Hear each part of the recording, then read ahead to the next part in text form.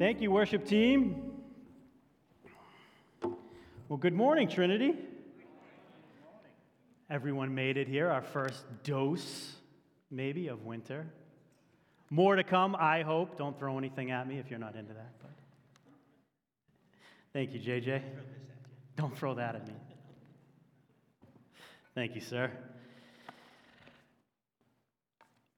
We have less than 1 week until Christmas.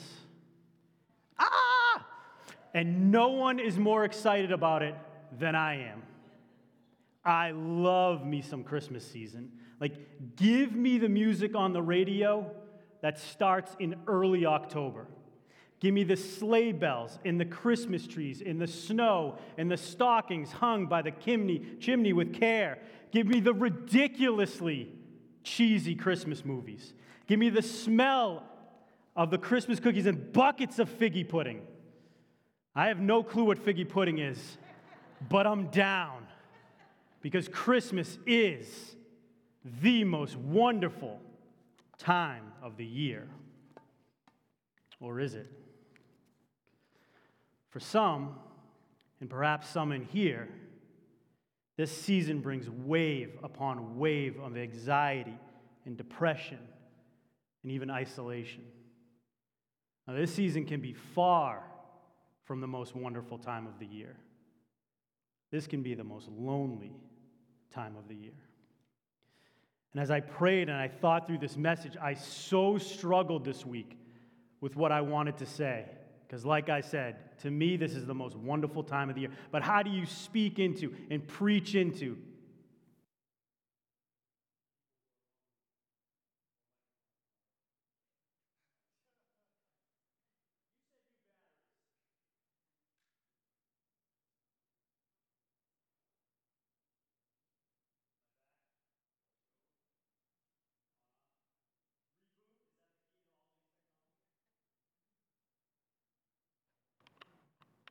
How about now? All right. Am I good? Yeah? All right, cool. So as I prayed through this message this week, I kept thinking, what am I going to say? What am I going to say? What am I going to say? How am I going to talk about joy? And I woke up yesterday with what can only be a spirit-led perspective because it pointed directly away from me and straight to God. And I felt like the Spirit was saying, this is not about what you want to say. This is about what God wants to say. And I believe that God wants to speak to every single one of us today and meet us right where we're at, because that is what Christmas does. Now, each week, as Pastor Kirk said, we've gone through a different theme this Advent. Our first theme was hope, the hope that Jesus brings into this world. Our second theme was peace. As he says, the peace that Jesus brings, this wholeness, this complete restoration. Last week's theme was love, and as you guys saw, we had 300 plus people engaged in putting onto that display of love for our community. And this week we turn our attention to the theme of joy. Now, if you were going to buy someone a book or a resource on Amazon, you would have 80,000 options to choose from about joy. But today, I don't care what the experts say about joy. We need to care what God says about joy. Now listen to this. A recent Pew Research survey found that 50% of actively religious people considered themselves to be either happy or very happy. 50%. I mean, those are like Hall of Fame numbers. So let's assume that there's 200 people in here right now. Everyone on my right, let's assume, is happy. Look, my family and my pastor are over here, so those are just the breaks.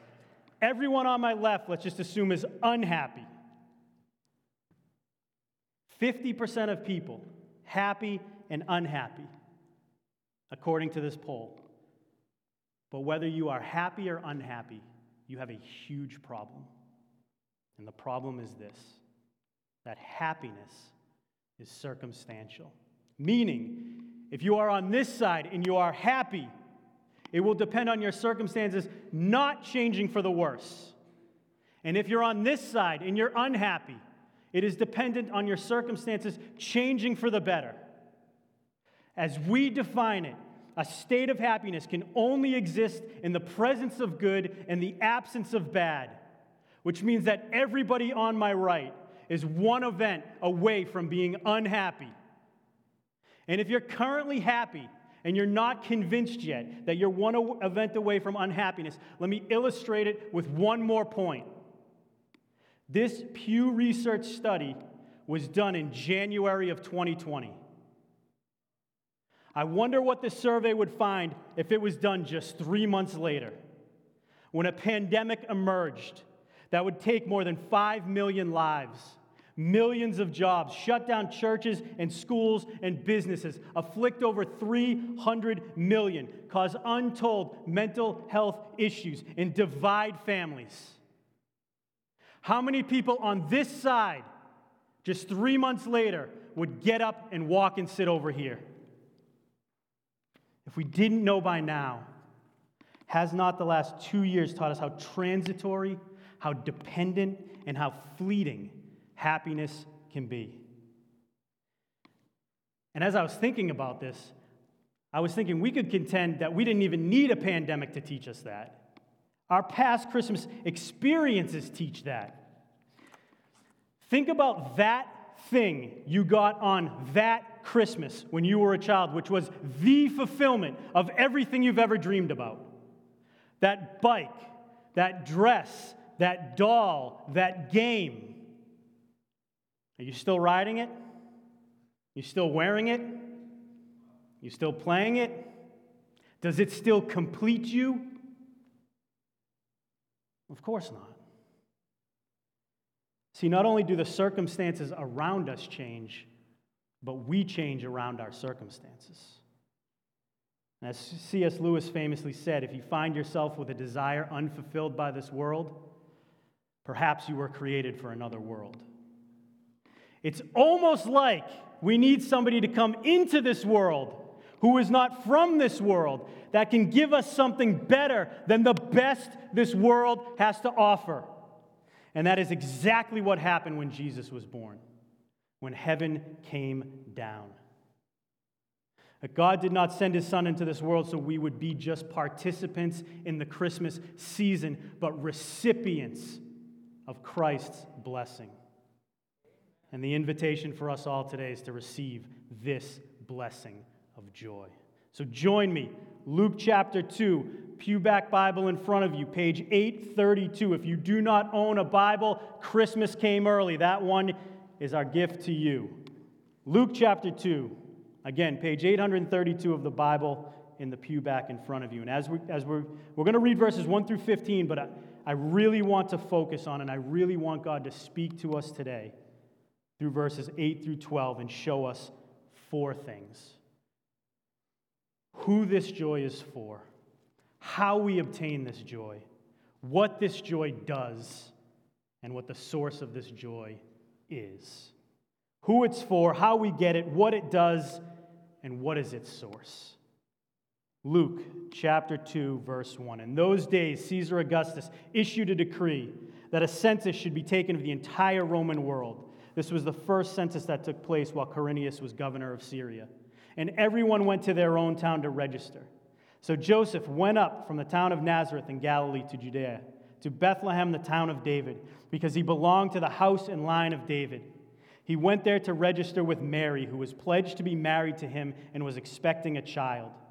While they were there, the time came for the baby to be born, and she gave birth to her firstborn, a son. She wrapped him in cloths and placed him in a manger because there was no guest room available for them. And there were shepherds living out in the field nearby, keeping watch over their flocks at night. And an angel of the Lord appeared to them, and the glory of the Lord shone around them, and they were terrified. But the angel said to them, "Do not be afraid. I bring you good news that will cause great joy for all the people. Today in the town of David a Savior has been born to you. He is the Messiah, the Lord. This will be a sign to you. You will find a baby wrapped in cloths and lying in a manger." Suddenly a great company of the heavenly hosts appeared with the angel, praising God and saying, "Glory to God in the highest heaven, and on earth peace to those on whom his favor rests." When the angels had left them and gone into heaven, the shepherds said to one another, Let's go to Bethlehem and see this thing that has happened, which the Lord has told us about. Would you pray with me? Heavenly Father, we need to hear from you today. Father, would you meet every single one of us where we're at? And would you invade our lives with the heavenly joy that you have purposed us to have in Jesus, in whose name we pray. Amen. All right, point number one. Who is this joy for? Now, I already told you, I love the Hallmark makeovers that we give all of these Christmas scenes. But if we're going to really receive this blessing of joy, we have to understand this in its original context. Because people who read this account back in those days would have had to pick their jaws up off the ground. This good news of great joy came to who? Shepherds? What? You know Psalm 23, the psalm written by David about the Good Shepherd, about Jesus, the Lord is my shepherd, I shall not want. A commentary on that psalm called the Midrash, written back in the 5th century, written by a Jewish rabbi, he said, no position in the world was as despised as that of the shepherd. Shepherds were outcasts, despised, rejected, the lowest, the least, the lost. If a shepherd brought you a meal, you were to assume it was stolen and not eat it. They were known liars. Therefore, their testimonies were assumed false, which means they couldn't even bear witness in court. These shepherds in the field that night were not just in the dark physically and spiritually, but they were in the dark socially. They were on the outside of the outside, unwanted, insignificant. Now, we would have thought that this good news of great joy would have first been announced to kings and queens. But God uses the simple in the world to confound the wise. So what does this teach us about the heart of God and true Christian joy? Well, don't think for 1 second that God doesn't see you in the dark, isolated, outcast, lonely, marginalized. And this is where he meets you. This is where he meets me, with a joy that is unshakable. Christmas reminds us of and calls us back to this invitation from God through Jesus that meets us right where we are at. The invitation for great joy given to the shepherds did not come to them because they were in the cool crowd. It did not come to them because of their vast theological knowledge or their great amount of wealth. The shepherds did not ascend to heaven to discover this great joy. Heaven came down and met them right where they were at with good news of great joy. Do you think God doesn't see you? He does. Do you think that you're beyond the reach of God's mercy and grace? You're not. Are you in a spiritual darkness or social isolation this Christmas? This great joy, it's for you, and it's for me, and it's for everyone who would call on the name of Jesus Christ. Number 2 and number 3, these things are inextricably joined together. How do we get this joy, and what does it do in our lives? I've just got to be honest, these wrecked me this week. They brought me to tears because they exposed something in me I didn't even know was there. And again, we miss this in our eggnog-induced nostalgia. But look again at the shepherd's reaction to this announcement. Verse 9. An angel of the Lord appeared to them, and the glory of the Lord shone around them. And they were what? They were terrified. Literal translation, they feared with great fear. Why? Because although they were despised shepherds, they were not stupid shepherds. When the glory of the Lord shines upon you, by definition, it exposes darkness. No one can stand in the glory of the Lord. When Isaiah the prophet sees the glory of the Lord, his immediate reaction is not something you're going to find on any Christmas card you receive. He says to me, "Woe to me! I am a man of unclean lips." This is a prophet of God, and he says, "I dwell with people of unclean lips." The gospel writer John, remember the one whom Jesus loved? He sees a vision in Revelation of the resurrected Jesus, and he says, "When I saw him, I fell at his feet as if I were dead." You cannot stand in the presence of the glory of the Lord. And these shepherds, they are immediately confronted with the holiness and the purity, the light of the Lord, and it is terrifying. But for all the judgment they most likely expected, into the fear and into the terror and into this spiritual darkness, God announced joy. How did they get it? How did their terror turn into joy? Their fear into freedom, their rejection into acceptance? One word: behold. Standing in the presence of the glory of the Lord, that which was enough to kill them in judgment, the angel commands them, "Do not be afraid." And this is what wrecked me this week, because it became so obvious that for the last several months, I have been letting my circumstances define God instead of God defining my circumstances. But we weren't made to stare at our circumstances and glance at God, but to glare at God and glance at our circumstances. I was not beholding this good news. I was beholding fear. I was beholding uncertainty and frustration and feelings of failure and anxiety. I was not beholding this good news. Now, I would contend, and I think I could make a really easy case, that the fear of the judgment of God is the ultimate fear. Like, if you're going to be afraid of anything in this world, that's the one.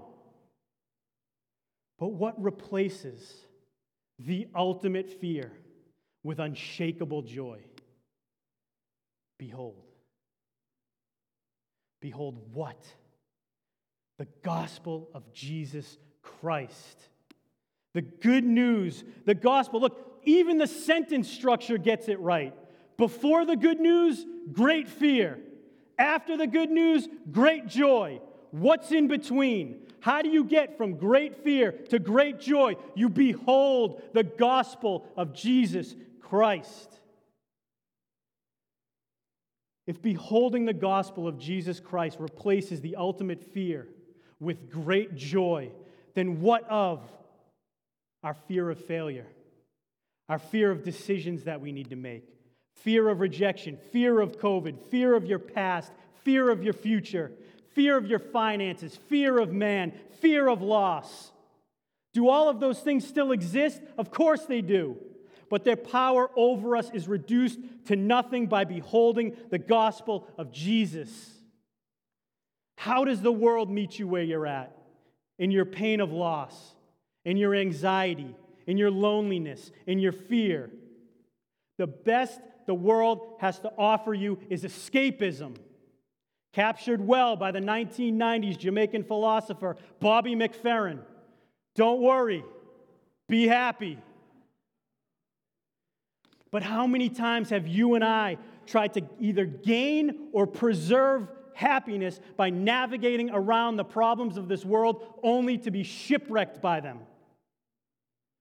The joy that comes from believing and receiving the gospel of Jesus Christ does not offer us a way out of the problems of this world. It offers us a way through them. As you sit here today, what are you afraid of? What is your greatest fear? What's causing you anxiety when you lay awake at night? Are you burdened by a loss? What do you need this great joy to invade?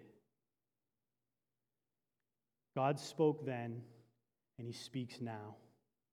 Fear not. Behold. Look at the wonder and majesty that heaven came down, and God is with us. And let us not just hear that with our ears or see that with our eyes, but treasure it with our hearts. Behold the good news of Jesus Christ. And it's worth saying again and again and again, lest we forget. This word gospel, good news, euangelion, in the Greek is what messengers of conquering armies would deliver to their nations, announcing something that changed everything. Good news, because if your nation lost the war, you became slaves to the other nation. I bring you good news, a gospel that the war is over, that victory is won, that we are not slaves. So here is a messenger of heaven saying to the shepherds, I bring you euangelion, good news that today the Savior, the Messiah, the Lord is born unto you, all pointing to the victory that Jesus would win for us on the cross, conquering sin and resurrecting from the tomb, conquering death, and in that we are no longer slaves. That is not fake news. That is good news. And this good news that brings joy meets undeserving people like me right where we're at. And we receive it when we believe it and behold the gospel of Jesus Christ. And it expels fear and replaces it with a deep-seated delight and gladness at our core. This does not change how we feel. This changes who we are. Why is this joy so unique? And why does it stand in stark contrast to the happiness that so many of us seek from the world? Last point, the source of this joy.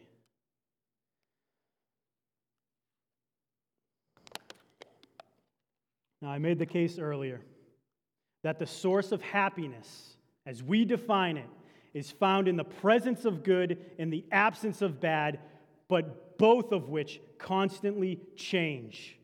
So what is the source of this great, unshakable joy? Well, it must be the presence of good and the absence of bad, but that which never changes.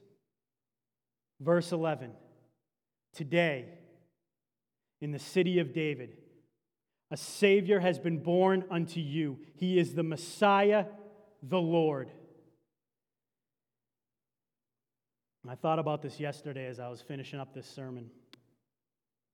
More tears in my eyes. I'm telling you, this pastoral thing is making me soft.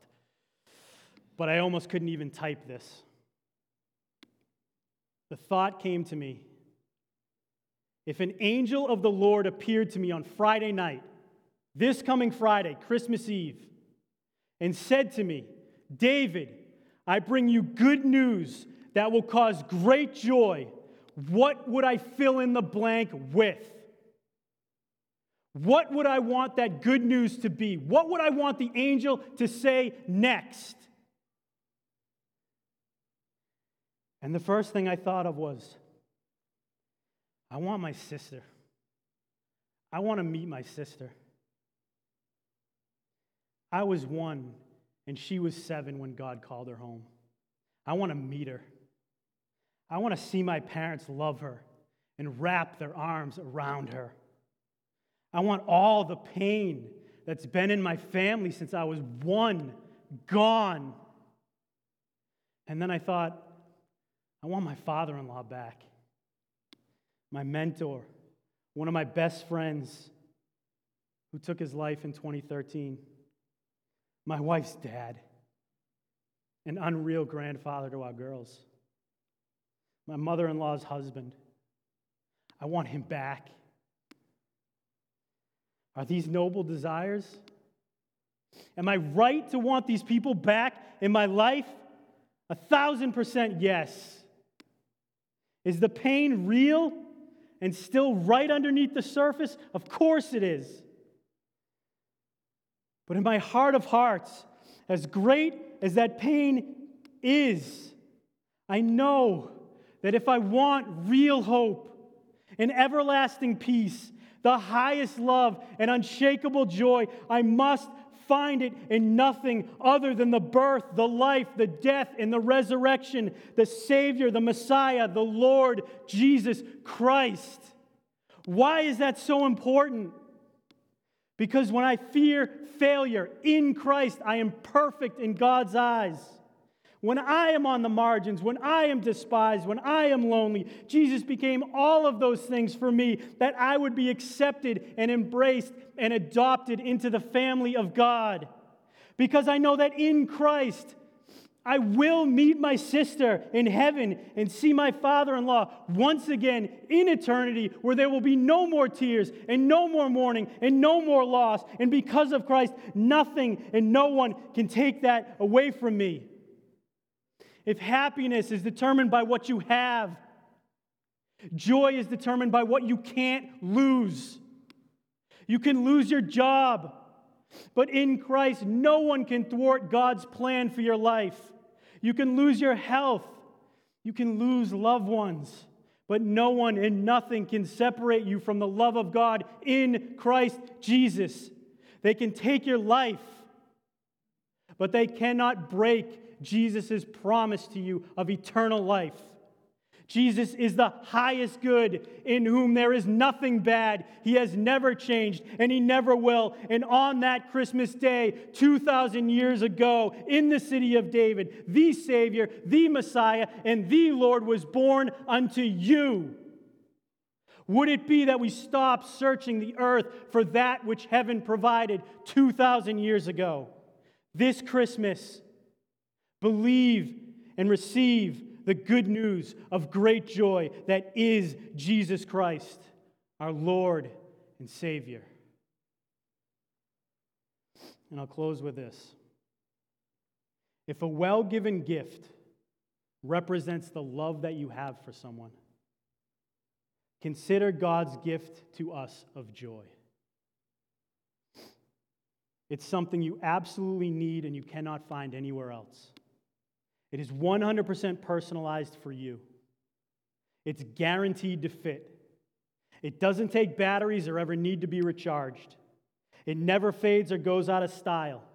It's contagious in a good way. It's waterproof, windproof, and fireproof. It cannot be lost and stolen.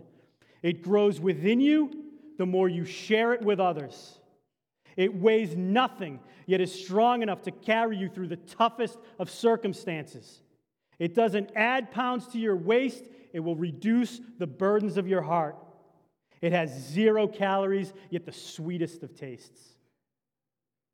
And you'll experience it to the fullest when your time on earth expires. John Wesley, one of the founders of the Methodist movement, he passed away in 1791.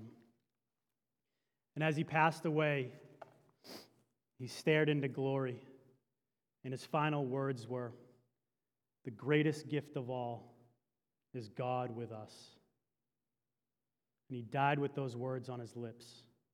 Would we live with their blessing in our hearts? Let's pray. Heavenly Father,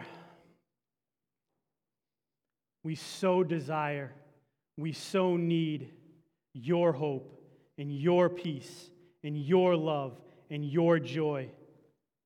And Father, I pray in these moments that each one of us gives to you that which we have allowed to overshadow our joy. Whether it is loss, loneliness, pain. Father, would we hand that over to you, knowing that you meet us right in those moments of darkness. When it is the darkest, your light shines the brightest. And so, Father, would we not only believe this good news, but would we receive the great joy that comes with it, and in that find fulfillment in the purpose that you have for each one of us. In Jesus' name we pray. Amen.